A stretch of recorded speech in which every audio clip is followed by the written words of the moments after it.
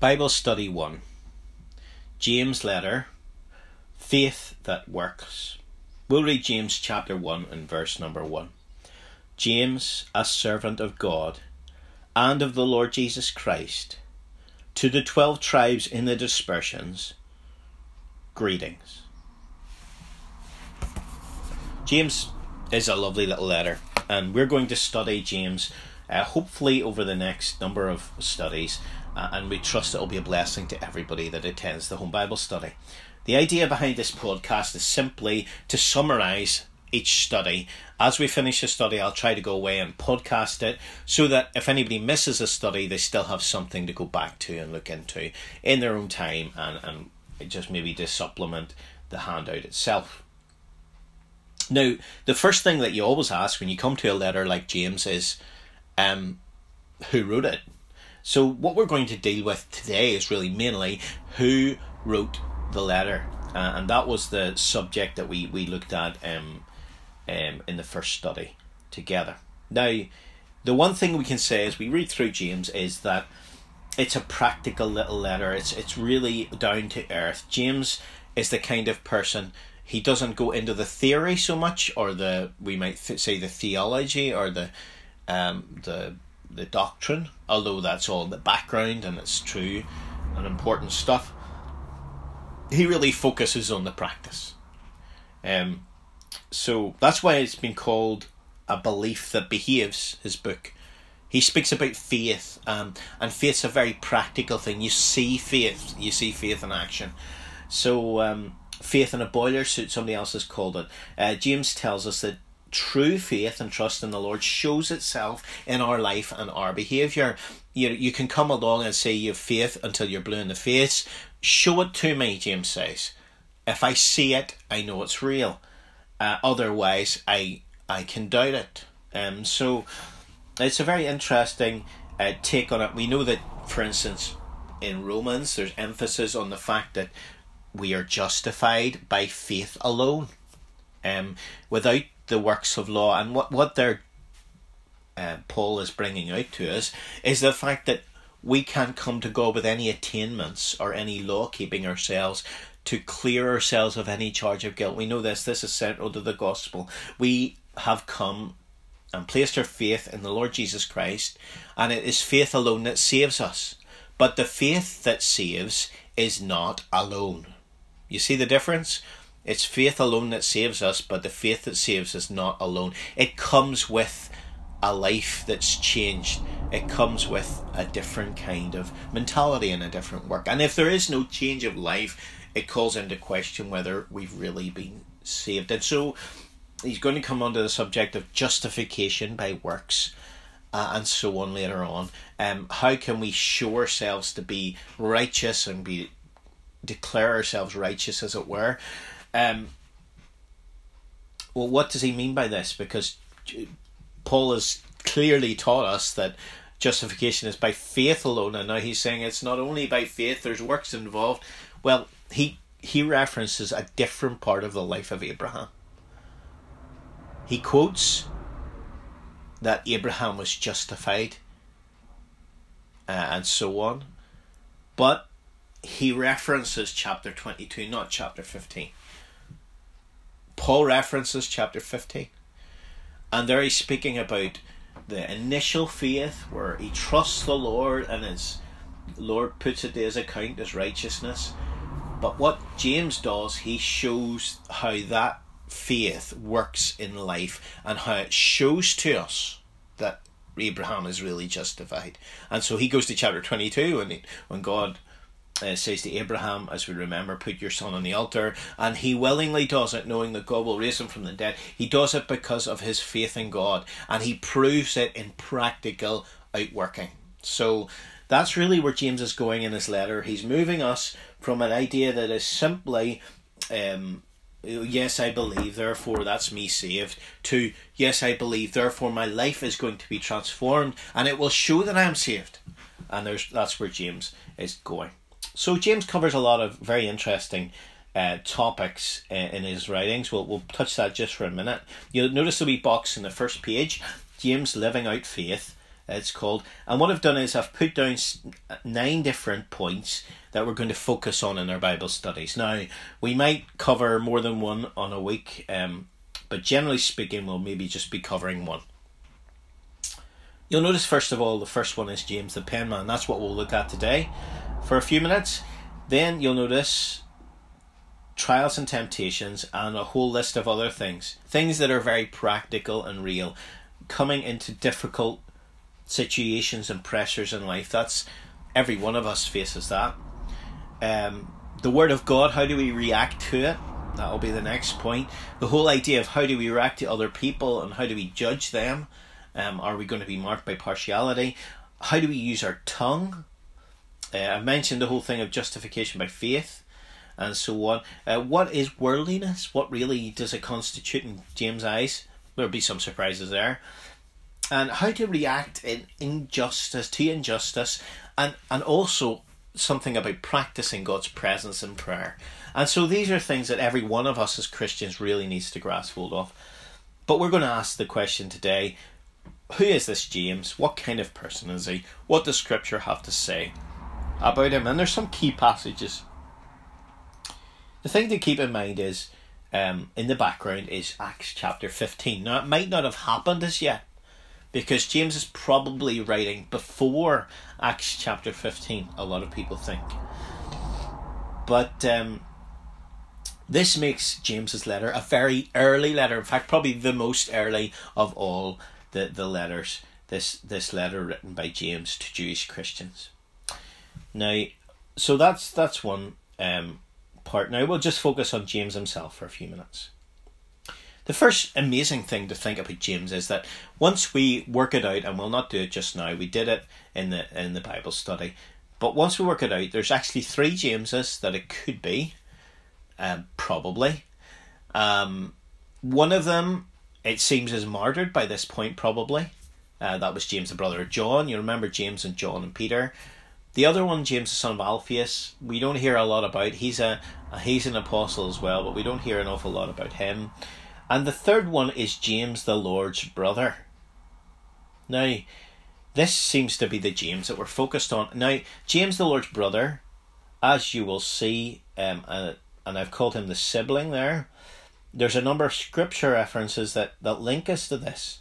So you can go away and look at it in your own time. We did that in the study. He had the Lord Jesus as his older brother in the family in Nazareth. What a spectacular thought. And yet he does not refer to himself, as we'll see in a minute, as the Lord's brother himself. It's other people that say that about him.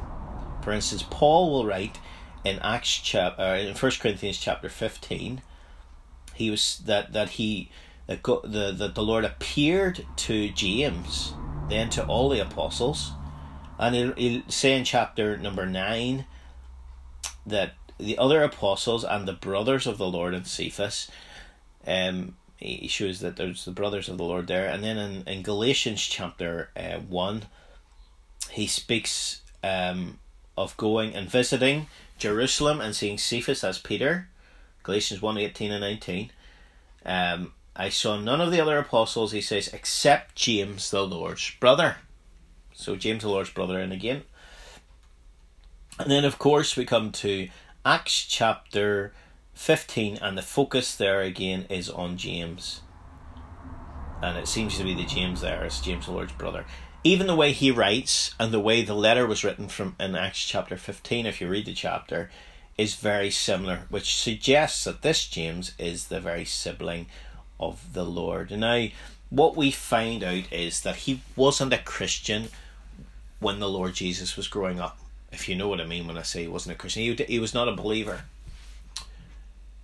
He wasn't a believer even in the ministry of the Lord. If we come to John chapter 7, his brethren did not believe on him, it says. And yet, we know that after the resurrection of Christ, he was found in the place of prayer in Acts chapter 1 and 2 with the other brothers of the Lord. So something happened. Now what happened? Well, I suggest that what happened was that he saw the Lord in resurrection. And that seems to be what fits with the context of 1 Corinthians chapter 15. He was seen of James, then of all the apostles. Last of all, Paul says, he was seen of me also. Which makes him another one, possibly, of an unbelieving nature, who actually saw the Lord in resurrection, and probably at that point bowed the knee and got saved, and was commissioned in some way, it seems, because there's a number of references that links him to the group of apostles, which is extremely interesting, but for another time. So here we have James, the sibling of the Lord. His standing, he was spoken of as a pillar. He along with John and Peter were the pillars at Jerusalem. They'd faced the harsh opposition of after the stoning of Stephen, you remember Saul and all that Saul did, and so on. And so here he was a man who was marked by steadiness and support and steadfastness, and he faced a lot of trial and flack, and he saw others martyred around him, as it were. But the Lord was working in his life, and he was strong, and his standing grew enormously, and he became one of the prominent leaders in Jerusalem. Notice his slavery. You'll see how we read the first line at the beginning. I say this, James, a servant of God, or a bond servant of God, and of the Lord Jesus Christ. He takes himself and he subjects himself to the will of God and of the Lord Jesus Christ. He doesn't say, I'm a brother to Jesus. No, he says, I'm a bond servant of Jesus Christ. That's really important. Spiritual relationships are more important than natural relationships. And secondly, the Lord is now exalted in glory, and we don't know him after the flesh anymore, as it says in 2 Corinthians chapter 5. It's a new relationship we have with the Lord. It's not based on a kind of physical thing. It's a spiritual relationship. The Lord Jesus touched on this in his ministry on a number of occasions, but we've no time to stop. You look at it yourself. We have him, James the Semitic, I've called him. In other words, he was a true Jew. He really, this was an early book. There hadn't been the great split, as it were, with Judaism fully implemented as yet. So even though the rest of the Jews denied the Lord Jesus and they trampled on his blood and so on, it took a good while for that split to work itself out, practically 20 or 30 years, until Christians were looked at as a completely separate entity to Judaism. And so that's the book of the Acts for you, summed up in a few words. It's really the moving away out of Judaism into the fuller light of Christianity, with a deeper appreciation of Christ, or an understanding of the way to God and the presence of God, not being the temple in Jerusalem, but being a deeper thing. A moving away from circumcision, a moving away from all these things are important in the development of the Acts. But so here we have the first letter that's written, and so you have to put it quite early in the Acts. And a lot of those Jewish features that come out in the letter makes sense then, I think, a little bit more.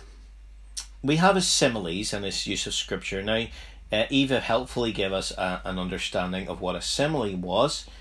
A simile or a metaphor. You know, a metaphor is something where a simile is something that you say like as, or something like that, or just as, and you make it clear that you're making a comparison. Metaphor, you just make the comparison without making the very obvious statement in between. So, for instance, we have a metaphor in chapter 3, James chapter 3, when James is writing and he speaks of the tongue as a fire. James chapter 3 verse 6, I think it is. The tongue is a fire. And yet above it, it seems to be that he's comparing things to the tongue. He's perhaps using what we might term similes there. And so he uses a lot of this graphic language, just as Jude, his brother, Jude, the letter Jude, his brother does. Later on, he used very graphic language to bring home his point. It's a beautiful letter that way. You'll notice not only his similes and his use of scripture, he references a lot, not directly but by implication. We have his straightness, or we might term his directness. He is marked by speaking to the point and saying, this is what you do, this is what you do now. So he was a very authoritative figure. Sometimes we live in an age that doesn't like authority, and everybody has to say, maybe you should think about doing it this way, and everything, parenting, for instance, is very permissive, and all these kind of things. Well, James was not that kind of guy. He just said things and he expected people to jump and to do them, and he did it because he had he was an honourable man, and not only that, he was a man in authority. He commanded respect by his character. He didn't just demand respect by his words. He commanded it by his character, and that makes a difference. I remember I used the illustration of an old brother who was an overseer in my first assembly, and he used to be very blunt with us at times, and yet you knew he loved you, and you knew he lived it out in some measure in his own life, and so you could take it from him, because yes, he was being really direct and blunt and all that, and he used to say, "Brethren, these things ought not so to be," or something to that effect. And you could take it because it went to the heart of the issue. And so it's the same with James. And of course we have at the bottom, I've mentioned our submission to the words of James, but more than that, because it is the word of God. We come to this book and we're going to look at lots of different subjects. We're going to think about them, delve into them, hopefully enjoy them. But at the end of the day, what James will say is there is a way in which you can go and look at a mirror and look in it, and you can examine yourself. That's like us examining the Word of God. And you can go away and straightway forget what kind of person you are. And we don't want to be like that. We want to actually allow this to change our lives and change our practice. So I trust that that's been a useful summary for anybody that's not there and wanted to understand what we did in James chapter 1, verse 1, as we looked at the introduction to James.